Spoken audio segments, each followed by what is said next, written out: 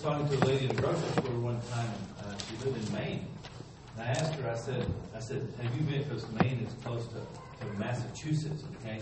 And Massachusetts is where Plymouth Rock was. And I thought, hey, that'd be a great trip someday to go see Plymouth Rock.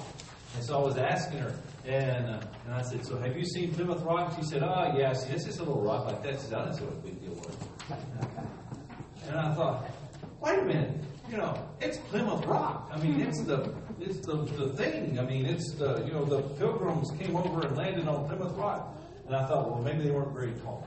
I wasn't sure, kind of what that was leading to. So, the whole idea was that some people make a small thing, very big. A small rock has big significance, right? To some people, it doesn't have any significance at all. Now, I tell you that because First Peter, I'll give you the background here in just a moment. Peter is writing a letter, right, to some people, and it has this complicated kind of, it's not complicated, well, it is complicated kind of geography. But the whole idea is that he wants to send a message. Okay? He wants to send a message to these people about something very small to the world, but very big to us. Okay? Very small to the world, very big to us. Okay? To the world, our relationship with God sometimes is called a very small thing. In fact, it's ridiculed. Sometimes it's made fun of. Sometimes people dismiss it. They discourage it. They try to argue around it. I've heard all kinds of people say all kinds of things about, well, the interpretation of the Bible is flawed because of this, and kind of thing. All these, and they've got these, degrees and things that make people think, well, maybe I should doubt who I am and what I do. That's right. Not that I'm trying to take away from their education, but honestly, folks, some things it is what it is. Okay? It is our salvation. Do not make light of a small thing like my salvation. Okay? Because it's not small to me. Okay? It is my hope. Okay? It is my peace. Now, let's go back. Peter. We know Peter. Peter's one of our favorite people in that he is a whole lot like us, impetuous. He's rash sometimes, but he's always spot on with his loyalty to Jesus. Right? He always comes back to that, and I'm very proud of him for that because it gives me hope. But we know Peter, day of Pentecost. When you look at Acts chapter 2, remember Acts chapter 2, he stands up to preach with the other disciples, the other apostles, stands up to preach, and then Luke records there that all these countries that are represented there. There were Jews in the city from all these different places, and among them were, and let me read this from chapter 1, verse 1 of 1 Peter, from Pontus, Galatia, Cappadocia, Asia, and Bithynia. Now, that means absolutely nothing to you, for the most part, unless you're just really, a Bible student that likes geography. That compromises most of what is now Turkey. Okay? Turkey and over into Iran, Iraq, kind of thing. So we have these in chapter 1, verse 1. Peter uses a word that says that they're scattered. The word there is diaspora. Okay, so maybe some would jump to the conclusion that he's writing to the Jews that became Christians in Jerusalem and then had gone home. That's a possibility. But he uses in chapter 2, he uses a phrase. He says, once you were not a people and now you are a people, God called you out of darkness into his light. And that's not how you talk to God's people, the Hebrew people. Okay? So obviously there are some other things there. So there are Gentiles then who are now people of God, who were not people of God before. And so with that, I think, the conclusion is, the deduction I can reach is that Peter's writing to everybody. But they started in Jerusalem, went to Judea, Samaria, to the othermost parts of the world, and ended up back home, maybe. Or at least they knew of Peter because of the gospel. Now, having said that, that's the only reason I can figure that there would be somebody there that would know Peter, because they've heard the gospel, or were sharing the gospel. Right? Now, in Acts chapter 15, you'll remember the Jerusalem Council. Peter gets up and talks about how God had, shared with the Gentiles the outpouring of the Spirit, and how they were now Christians, and that we should be together in one body under Christ. and that we are His church. The council agrees, and Peter, basically says, I'm going to focus my attention here, with the Hebrew Christians. Paul says, well, I'm going to go to the Gentile Christians, and so there's another part of the puzzle. So what do you write to people, though? Why is 1 Peter so important? Nobody has any problem that Peter wrote it, by the way. Okay. So you have a group of people, and you have to kind of see what's going on. There's trouble of brewing in the Nar Hills, as we say. Is that Nero has ascended to the throne. Okay, we know Nero, okay, from history, the Caesar in Rome at this time, and it was probably during this time in the 30 to 35, 40 years past the crucifixion of Jesus, and Nero is, for whatever purpose, is blaming Jews, okay, for a lot of his problems. Okay, you have to find somebody to blame. So he was looking for someone, and so he begins this, and this begins what comes to fruition in AD 70 when the temple is destroyed. We have the massacre at Masada, and all those things that were prophesied in Mark chapter 13. Peter does not necessarily make mention of those in his letter. He doesn't say it has already happened, but he says that there are fiery trials coming upon you, chapter 1, starting verse 5. So we're living in a time of uncertainty. Right? Best to say that this persecution has started, that it's widespread, and that it's not just Romans against Christians. It's anywhere where Christians live, where they show themselves to be different than the world around them. And I say that because the places that he's writing, Bithynia, Pontus, Cappadocia, are some of the far reaches of the Roman Empire. So you're looking at Peter's message, and what does he want to tell them? What do you tell a group of people who face uncertain times? What do you tell a group of people who get persecuted for simply being good people? Now hold that thought for just a moment. You've identified yourself as a Christian, and you meet for worship. You hold Jesus up to the world. You're a good person, and yet you still get persecuted. In fact, persecution becomes kind of personal, because over in chapter 3, he's going to talk about how you don't do the things you used to do. In the flood of dissipation, he says, and you don't do the things in the wild carousing and partying that you used to do. You're different now.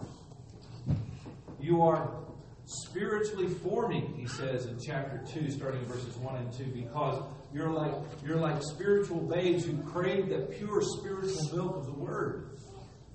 So you've got some folks here who are forming. They're growing in their faith, right? Maturing.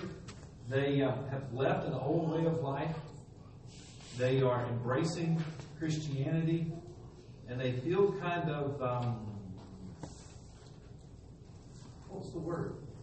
How would you feel? Maybe isolated? Lonely? Okay, kind of thing. Maybe you feel like an alien. Now that's different for us, because we grew up in a time where alien meant somebody from outer space. Okay, for them, an alien, like it does for most of us, is someone who doesn't belong, okay, or who's different where they live. Okay, and I don't say doesn't belong so much as they're just different. Okay, they live in a place, but they're from another place. And Peter's going to remind them. Turn over to chapter 5. I often find a clue of why Peter, or why writers write, when I look at the end of the letter, because in chapter 5, he says, this is why I wrote to you. I always like that. He goes through all of this, he talks to them and talks to them, and then at the end he says, and this is why I wrote. Okay? He says, all of this, I wrote all this through Silvanus, our faithful brother, he says, verse 12, or so I regard him. I have written to you briefly, exhorting and testifying that this is the true grace of God. Stand firm in it. Now stop for a moment. She who is in Babylon, chosen together with you, sends you greetings, and so does my son Mark. We've run across Mark before. Gospel of Mark, Paul and Mark, in Acts. Here, Mark is with Peter, obviously. So, where is Babylon? We'll talk someday. Okay.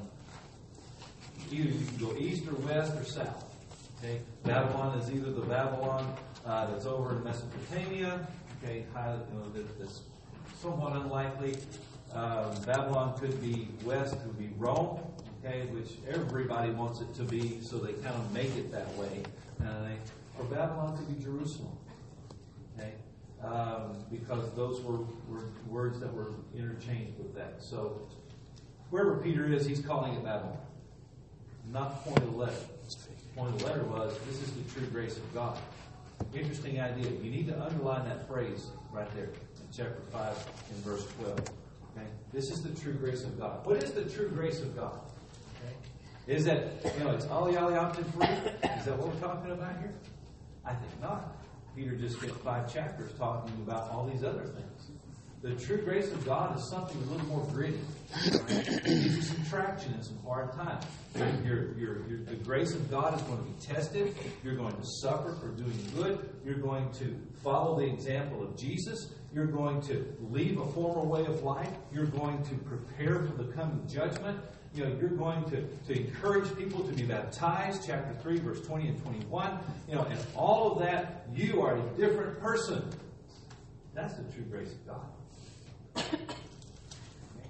Is that you're going to stand up and remember who you are.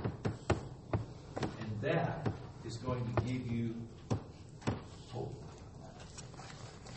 strength, purpose. So when you leave here tonight, if I could just quickly go through some things there in chapter 1, verses 1 through 3. If I could leave you with anything tonight, what I want you to do is I want you to get in 1 Peter this week, because this is just an overview. But get in 1 Peter, and I want you to get in that book. I want you to read that thing. Okay? I love 1 Peter. I love 1 Peter. It has this really incredible theology about we are holy because God is holy, because we've been made holy through Jesus Christ. Never take that for granted and never discount it. Don't cheapen that. All right? Be who you are in Jesus, he says. Let's talk about it for a moment. Now, so Peter writes this letter. I've got to find my place in my nose. I digress. All right. So, 1 Peter chapter 1, verses 1 and 2. You ever do that? Just kind of wander off. Okay. 1 Peter chapter 1, verses 1 and 2. He says, Peter, an apostle of Jesus Christ, to those who reside as aliens, your text may say strangers, sojourners. Yes? Strangers, sojourners, okay, good, okay, aliens, scattered throughout Pontus, Galatia, Cappadocia, Asia, and Bithynia, who are chosen according to the foreknowledge of God the Father by the sanctifying work of the Spirit to obey Jesus Christ and to be sprinkled with His blood. May grace and peace be yours in the fullest measure. Wow. There's a whole sermon to that. Let me do it quickly. Let me point to you 4 things in the opening 2 verses. Right. First of all, he already talks about chapter 5, because Peter's writing us, this is the true grace of God. Right? That we stand firm in what we know. What's he telling us? He introduces that in the first 2 verses by saying, you are pilgrims of faith. Okay? You are exiles. You are, you go to Hebrews chapter 11, verses 9 and 10. It says that Abraham was someone like us. Right? He is someone like us because he goes out not really knowing where it's going to end up, but he trusts God. Every step forward is a step in faith, because even when he pitches his tent, all right, he looks to where God's going to lead him next. And that's sort of us, isn't it? Okay? That's sort of us. We don't know what tomorrow holds, but we know who holds tomorrow. All right? So having said that, he says, so we live with that. We live with that promise that God's going to take care of us. We live with that elusiveness that, you know what, it's not always going to be what everybody else has. Because what we have is much better. You have to trust it. You have to trust it. So, you are a pilgrim. You are headed toward your heavenly home. In fact, he introduces the second word he uses. You are God's chosen one. Okay, you're chosen when you're elect according, he says, to the foreknowledge of God. Foreknowledge. Okay, the word foreknowledge there is the word prognosis. You ever heard that word before? Prognosis. Okay? You go to a doctor, you get a prognosis. Okay? A diagnosis says, I'm looking at all your symptoms, I think this is what's wrong with you. A prognosis says, this is what you have, this is where it's going to go. Right? So, prognosis. God prognoses that His people, all right, were going to be something different. Okay? They were going to be His elect, according to the foreknowledge of God. So, when you look at that, you're thinking, all right, God knew, the prognosis was that if I do this work in Jesus Christ, if I do the plan of salvation, the redemptive plan of God throughout the Bible, if I bring the cross to fruition and pay for the sins of man with the death of my Son, the prognosis is there are people who respond in faith, and they're going to come, and I'm going to shower them with my grace. I'm going to save them through His blood, and they're going to be my people. Doesn't matter what their background is. Jew or Gentile, slave or free, male or female, they're going to be my people. We're going to be His people by His foreknowledge. He knew that's what was going to happen. Thank you, God, for that vote of confidence, that He knew you would hear the word and that you would respond in faith that way. The third thing He says is that you exist for holy purposes. Peter writes and he says, you are then God's chosen ones by the sanctification of the Holy Spirit. Right? How many of you, when you get up in the morning, drink coffee? Anybody? You can confess, it's okay. Now, how many of you have a favorite coffee mug? Notice I don't say cup, okay? All right, you got a favorite mug, okay? When I was growing up, I had this coffee mug, all right, that I learned to drink coffee in. All right, I was about old Harris's age, and I would, and back then we were taught to drink coffee because it was 1 part coffee, 1 part sugar, 1 part milk. Am I right? Okay. And they put it in the way I knew how much to mix was I would pour in the milk first, okay, and there was a spot on the inside of that mug, all right, and I would pour the milk to that spot, okay. I would put in 3 lumps of sugar, 3 teaspoons. I love sugar. And sugar, and then I'd fill it up with coffee. This was my coffee. Okay, I now drink it black, just so you know. But the idea was every day. I found that cup the other day. I was back home. Okay, this past week, I found that cup. Okay, still has the same mark on it, kind of thing. If you take that and you drink out of that same cup, you set that cup in a special place in the cabinet, so you know where it is in the morning, right? Because that's basic. When you're kind of bleary-eyed, you're just kind of stumbling in there for your coffee kind of thing. You're looking, you always reach the same. When you set that aside, it's special. It's in a special place for a special purpose, right? You have humanly sanctified that cup. You have set it apart for a special purpose. When you're talking about God and His people, He says, this is the idea. It goes back to Leviticus when God says, when I have redeemed you, when I have sacrificed for you, I am taking you then, and I am setting you apart in a special place for a special purpose, and you're my special vessel. All right? That's called sanctification. Okay? That's what happens to us in Jesus Christ. That's really cool. Just to use a word. All right? Because God has done this for us. Now remember, hold on to that. Okay? By the blood of Jesus, set apart for His purpose, in His place. Where does God put Christians? He puts them in a church. Isn't that right? Okay, that's where He puts them. Okay? So we're set apart in a special place and for a special purpose as a special vessel. You are here because God has redeemed you, and because of that, you are special to Him. Now, how did that happen? Well, He said you are sanctified in the Holy Spirit. Well, Paul writes in Ephesians chapter 1. Turn over there with me. Ephesians chapter 1, verses 13 and 14. He said, you also were included in Christ when you heard the word of truth, the gospel of your salvation. In Him, when you believed, you were marked with a seal, the promised Holy Spirit, who is a deposit guaranteeing our inheritance until the redemption of those who are God's possession to the praise of His glory. Now I'm going to go back. You look at that. There are 2 things I want you to notice. First of all, he says, you heard the word, you believed the word, you were then sealed with God's Holy Spirit. When did that happen?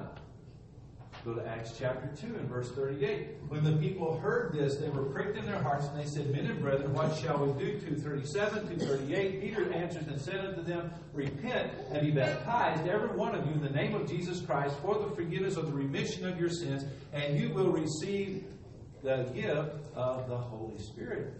Yes? Okay.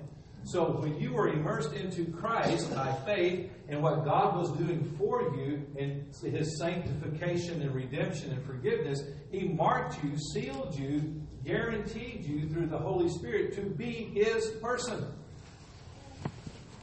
Now, feel better? No. You're all right. Having said that, we are here for a holy purpose. Then look at chapter 1, verse 2 in this way. He says, you have a life approved by God. And he says it's approved by God, sprinkled with His blood. That's an Old Testament reference, goes back to Leviticus and the sacrificial system, because when the sacrifice was made, the blood was then sprinkled on the people to signify now you have been touched by this sacrifice. Okay? And because of that, you are now identified. Remember, we talked a long time, a couple weeks ago about having the doorposts. Remember the doorpost and the blood and all that? Okay? If you remember all that conversation, then this is what Peter's alluding to. Now, he leaves you with two words. And this is the two words I want to leave you with. Whatever you're facing, Peter says in 1 Peter, you can meet it with your faith in a Jesus you've never seen but believe in. You can meet it with the example of Christ. You can meet it with the Word of God. You meet it with the fellowship of Christians around you. And you do that so that other people don't have anything. If they have something bad to say, they have to say, you know what? They just care too much about people. They just help too many poor folks. They just take in too many, people who are strays. They give too much time, spreading the word of God. Those people just need to spend more time watching TV. Those people just need to spend more time on themselves. Those people need to spend more time, going to the spa. Those people just need to do that. And it just kind of sounds what? It sounds different, doesn't it? It sounds different. Two words to leave you with. And it leaves you with those in chapter 1, verses 1 and 2. Grace and peace be yours. Peter ends his book in chapter 5 and verse 12 and says, this is the true grace of God. Stand firm in it. And what he's encouraging you to do is to be the pilgrim. All right? It's not a small thing, this grace of God. It is our lot. And that grace, Jesus did not die for the timid, but for those who through Him would take their stand in the shadow of His cross with their faces toward heaven, and we are that people. And that's what Peter's writing. And he says, grace and peace. Be patient. Wait on God to deliver you from this ordeal that you face, the fiery trial that is yours. And when you do, Paul says it this way in Romans 14, verse 8. If we live, we live to the Lord. If we die, we die to the Lord. He says, so whether we live or die, we belong to the Lord. And that is all the peace you need. We are safe in the arms of Jesus. And that's Peter's message to us, I believe. You go read the book and see if you're not encouraged as well. The invitation to you tonight is this. Whatever you're facing, wherever you are going, remember you are God's special person. Because He knew about you long ago. Through Jesus Christ, we are His sanctified people. Grace and peace to you. We need to respond to the invitation tonight in order to accept that grace, to be baptized into Jesus Christ, or to repent of sin. We can pray with you, help you, assist you in any way. Would you come to the front and make your need known as together we stand? And as we sing.